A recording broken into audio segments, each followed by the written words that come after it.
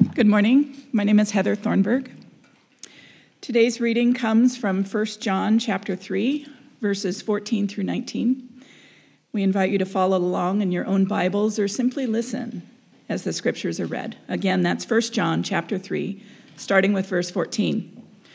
Following the reading, I invite you to respond in worship with the singing of the doxology. Parents and guardians of children in nursery to preschool and kindergarten to second grade, you are invited to escort your children to the back of the room to join Kids Commons upstairs. As you are able, we invite you to stand for the reading of God's word.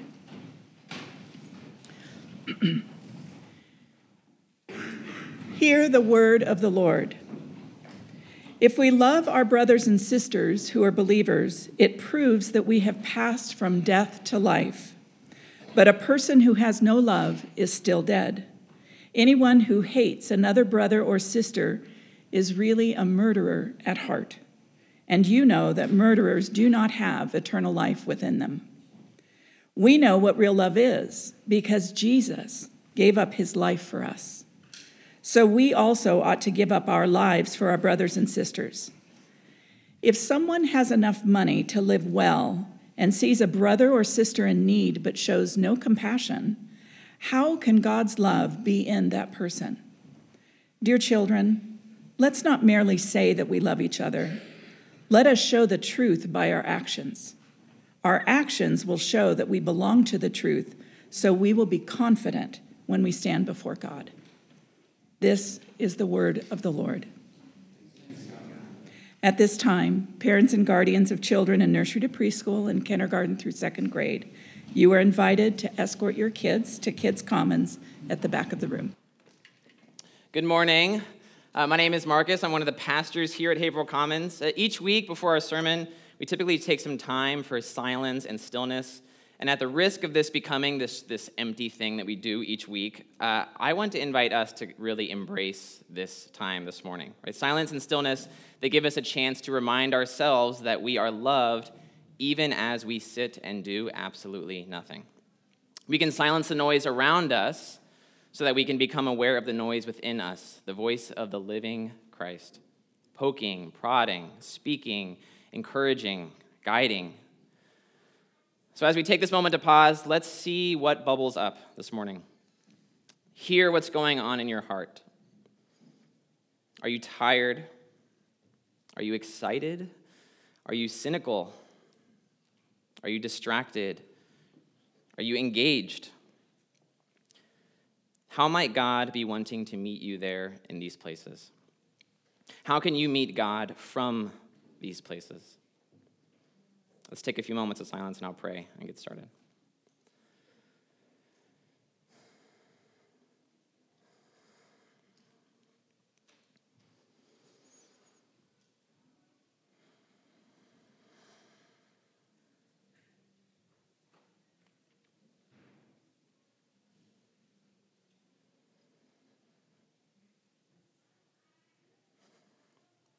Christ, Lord, we approach you this morning.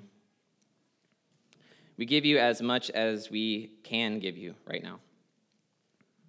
We give you whatever parts of our attentions, our spirits, our attitudes, whatever we can give, Jesus, we give to you.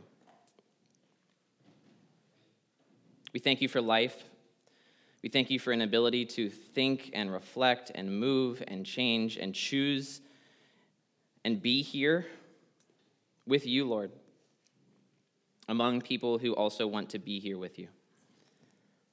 Meet us this morning through your word, through the voices of those who have followed you in the past in Christian history, just like we are trying to follow you now.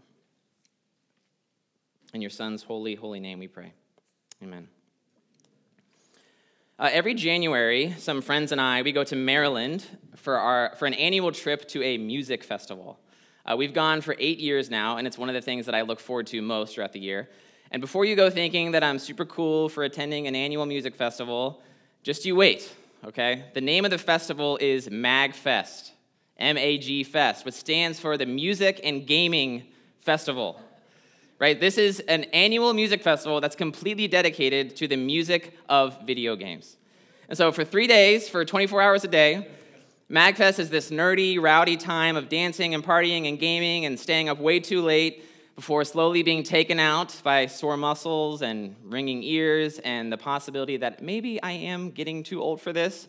But that decision's going to be for next year. We're going to make that decision. And so you may know this or not, but anytime that you gather a bunch of nerds, like all in one place, we love to dress up like our favorite characters. Okay, so the phenomenon is known as cosplaying. It's a riff on the words costume play, and it's the practice of dressing up as a character from a movie, from a book, or from a video game.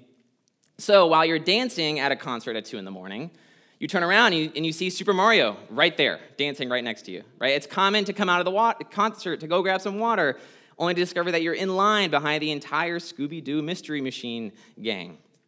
And don't think I'm above this, by the way. One year, me and my group, we dressed up as the Mighty Morphin Power Rangers. We got stopped over and over again for pictures because it's rare to get all of the Mighty Morphin Power Rangers with you in one picture. So I'm very proud of this, by the way. Sometimes those cosplaying, they will role play themselves as if they are that character, right? So the person who's cosplaying Buzz Lightyear will yell, "To infinity and beyond." The person cosplaying Shaggy is going to yell, "Zoinks," right? They all have props and tools, all usually homemade, by the way. So it's not just about the Captain America costume, but it's also about the authentic shield that they're carrying that's real metal. It's not just the Batman suit, it's the fully light-up, functional, homemade utility belt that makes noises when you press buttons on it. I bring all this up because it just so happened that while I was at MagFest a few weeks ago, I was preparing for this sermon. So please picture this with me, okay? There I am walking around, the words of 1 John rolling around in my brain, coming in and out of this thought and the prayer and sermon meditation that I just love doing, all while standing in a crowd of Yoshis and Pokemon and Disney characters and Power Rangers, and this sounds, it's as absurd as it sounds, right?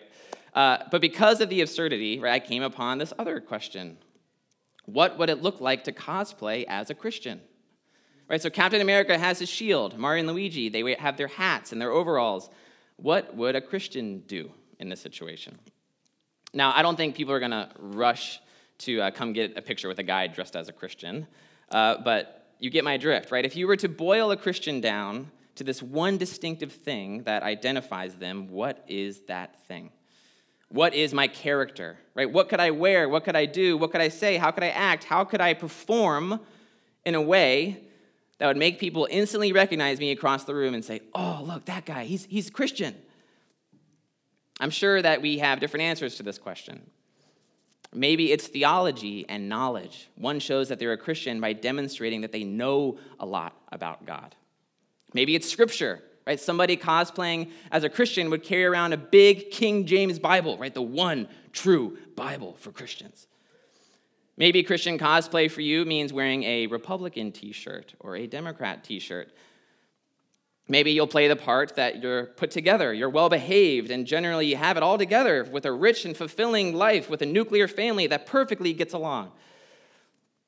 Maybe for some of us, cosplaying Christianity would not be about what you do, but about what you don't do, right? Christians don't drink. Christians don't live with their boyfriend or girlfriend before marriage. They don't show too much skin at the pool. They don't say bad words, and they don't get too close during the slow dance. How would one cosplay as a Christian? What do Christians look like? This morning, we're continuing our sermon series in 1 John. It's a series that we're calling The Gospel in Real Life. 1 John is a letter written to the brand new Christian community in Ephesus. And the author, presumably John, details the core, most important, most central aspects of the gospel. And if you were to read this letter in its entirety, you'd notice, in my opinion at least, that John gets a little repetitive. And that's sort of the point, though, of the letter. John's trying to drown out all this noise that this church is feeling, simplify the message for them, and remind his listeners again and again of the real essence of what they're doing here. It's a tough task for John, but it's a necessary one because there is a lot of noise coming into Ephesus. We've touched this a few times during the sermon series so far, but scholars' best guess is that at the time that this letter was written, there was a lot of noise coming from this philosophy called Gnosticism. And at the risk of oversimplifying things greatly, Gnostics believed that behavior didn't matter. okay? Instead, salvation came from gaining special knowledge about God. Salvation was not received from God, it was attained for yourself. And to Gnostics, to attain salvation, one must gain this special knowledge of the divine. Right knowledge, right? Special knowledge. This is what makes somebody a true Christian. And if you don't have that special knowledge, you're incomplete. You're not there yet. And you can see how this would start raising a bunch of problematic questions in the community. How much special knowledge do you need to be united with God or friendly with God? Who gets to decide what special knowledge is special knowledge versus not special knowledge? Where do I go to get it? Right? Do I get it from a person? Do I get it from a book? Do I get it from the marketplace? Where do I go? Questions like these led to debates. Debates led to conflict, and there was enough conflict that John felt the need to send a letter to Ephesus. And in our passage this morning, the passage that Heather just read for us, John goes right for it. Right? He addresses Gnostic thought head on. He's clear. The one true way that you can see if somebody is one with God, it's not about special knowledge. It's about how much they love.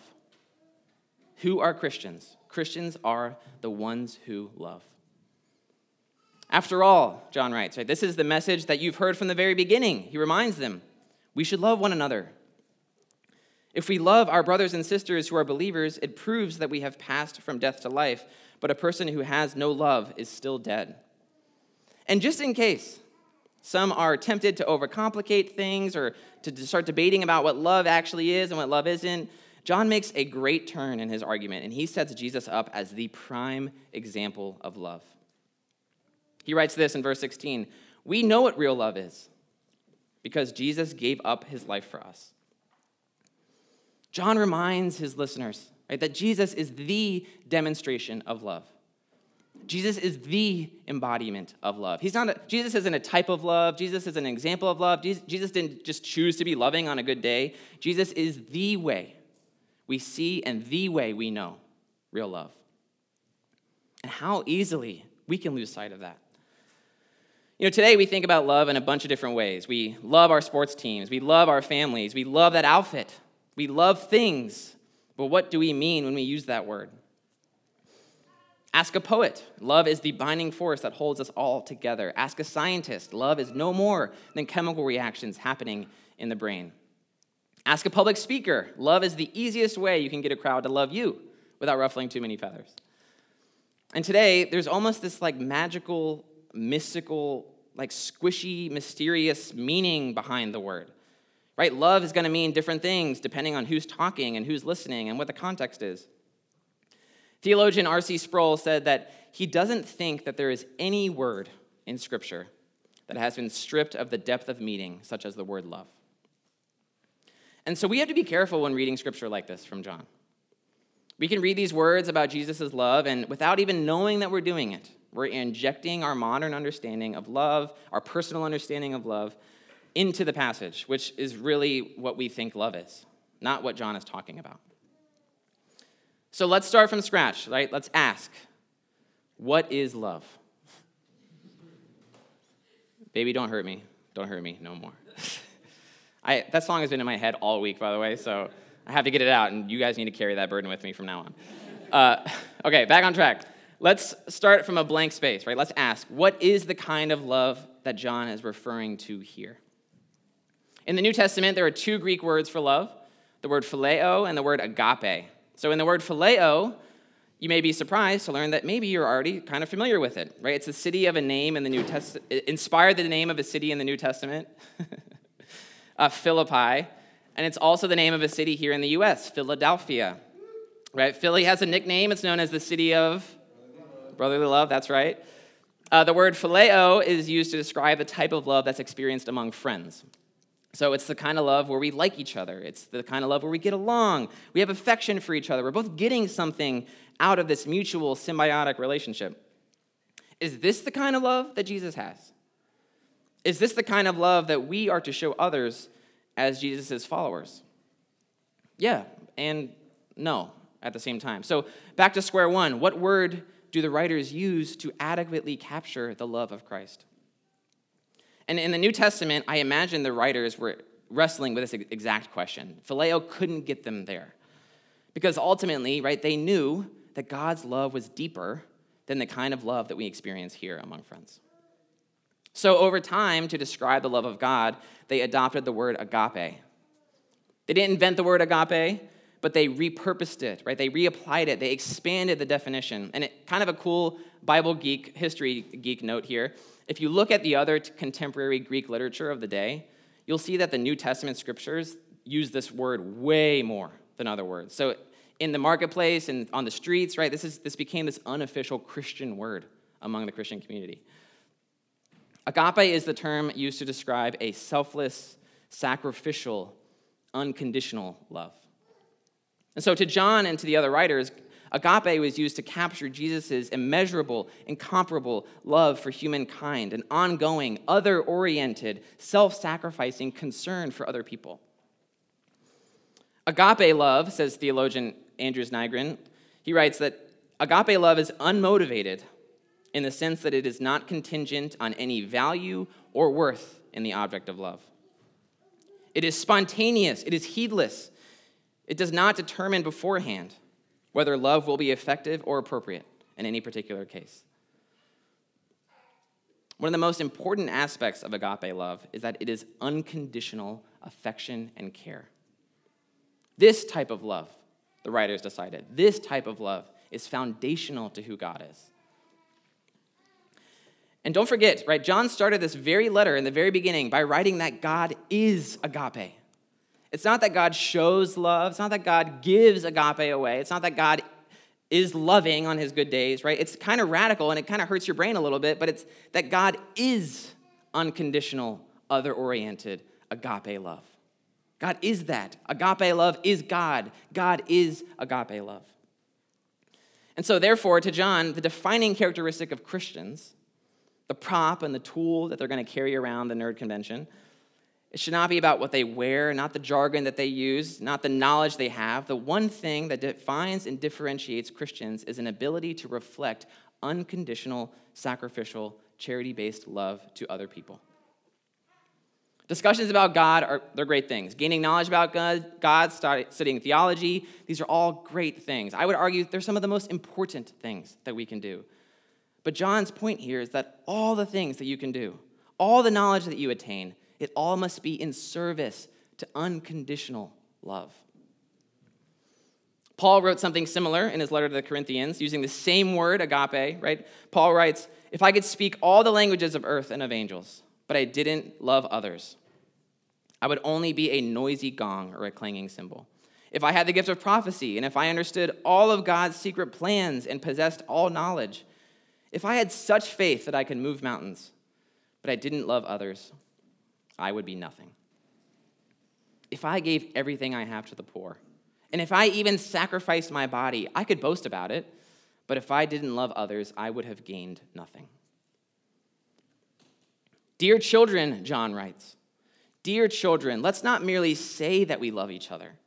Let us show the truth by our actions. Our actions will show that we belong to the truth. And to be honest, I'm tempted to just sort of end my sermon right there. Right? You know in Sunday school when the teacher asks the question and the kid yells, "Jesus," is the answer to every single question. This is one of those mornings if somebody were to ask you what the sermon's about, you could just say, "Love," and you'd be right. You'd nail it. But let's stop and let's be still right now. When you hear about this kind of love, when you are confronted by this kind of love, when you acknowledge that this is the kind of love with which Christ loves you, how does your heart respond to that? Do you want that? Are you thirsty for that? Are you growing tired of trying to give that?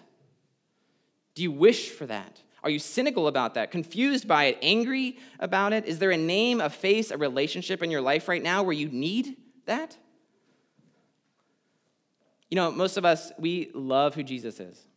We love what Jesus represents. We love how Jesus challenges the status quo and breaks down social barriers and fights for what's right. We love how patient he is, how grace-filled he is, how hospitable he is, how much love he shows.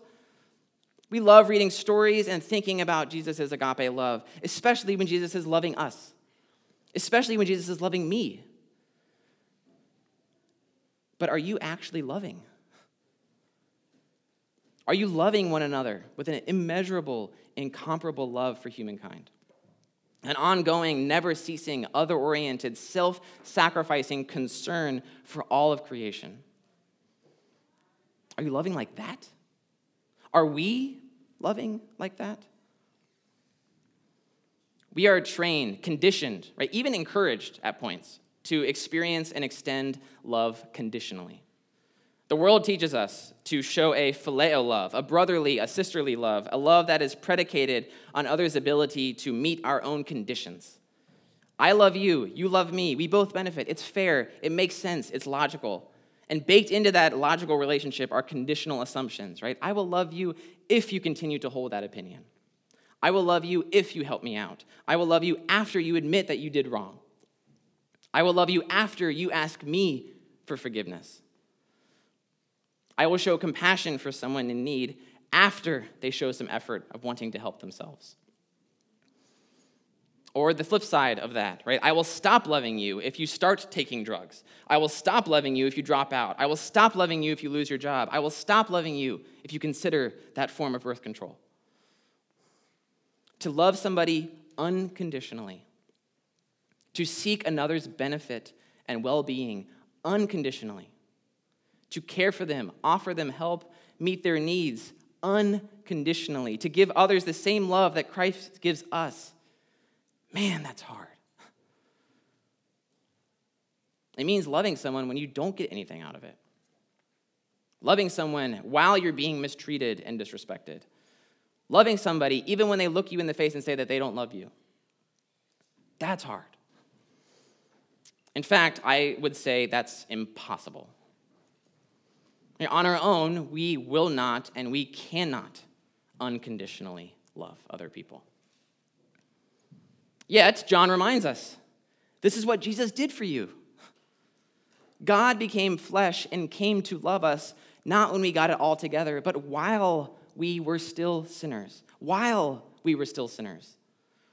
This is real love. Not that we loved God, not that we did anything right on our own, but that God loved us. John reminds us, God showed and shows unconditional love, even when that love took Christ all the way to the cross. And yet, while Christ hung there in the sight of all of those who put him there, Jesus chooses to pray, Father, forgive them, for they don't know what they're doing. Think about that. Think about the unconditional love that's baked into that statement in this context. You know, I read this and I hear this prayer, and the first thing that I think, Jesus, those people knew exactly what they were doing. They knew exactly what they were doing as they sentenced you to death. They knew exactly what they were doing as they put the cross up to stand up. They knew exactly what they were doing as they were driving the nails into your wrists. And yet, even still, Jesus sees them more clearly, even than they see themselves. He sees their blindness. He sees that they're unaware, and he sees how the systems and the structures and the stiffness of the day prevents them from truly knowing what they're doing. And then he asks for their forgiveness. While hanging there, minutes from death, Jesus asks for their forgiveness. And then he dies. And when he dies, Jesus took on all of our sin, all of our judgments and conditions and our cynicism and hurt and the ways that we choose ourselves over other people, all those things and all those reasons that we show conditional love, Jesus took all of that onto himself and killed them. And 3 days later, Jesus rises from the dead, remaking, renewing us, rededicating us to this new kind of being, a new kind of love, a love that's built not on conditions, but a real love that enables us to look at another and see them and hear them and meet them and love them. We cannot show this unconditional love to others, but the resurrected Christ, the Christ who is alive in us, gives us the capacity to show this kind of love to others. Christ enables us to love beyond our own capacity to love. So you, Christian, you are enabled and empowered to unconditionally love. You, Christian, Christ has empowered you to unconditionally love. You, Christian, Christ has empowered you to unconditionally love. God helps you love those who do not look like you. He helps you love your spouse and your children. He helps you love your coworkers and your neighbors and your friends and your enemies. He helps you love those who mistreat you and disagree with you, and those who think that you're stupid and those who act like you don't exist. Those who test your patience, those who treat you like you're second rate, those who insult you, those who act like you're invisible. God is within you right now, asking to transform the way that you see them and relate to them. And at risk of thinking and talking about love all morning, take a moment to think about how that would feel to receive that kind of love, to be surrounded by that kind of love. Imagine a worship community. Imagine a neighborhood, a parent-child relationship, a friendship made up and baked into unconditional love. Relationships in which we really love the good and the polished and the unfinished and the weak and the broken. Where we can be ourselves without feeling the need to perform and to fake it. The kind of community that is safe and secure and confident that we are known and loved by God and by one another. It's the kind of relationships that say, no matter what you've done, no matter what you do, God, who is love, God is greater than what I'm feeling right now. No matter what you've done and what you do, God is still greater. It's the kind of community where you could be honest, that you could grow, that you could make mistakes, that you don't need to have all the knowledge, where you could take it, you don't need to have it all together, and none of us are going anywhere. None of us. That here you are loved not by what you do, not by what you believe, not how able you are able to articulate what you think, but simply because you are you. How freeing that kind of community would be. This is what we're trying to do. This is the unconditional love of Christ. This is the love that we are invited to offer one another, that we are empowered and enabled to offer one another.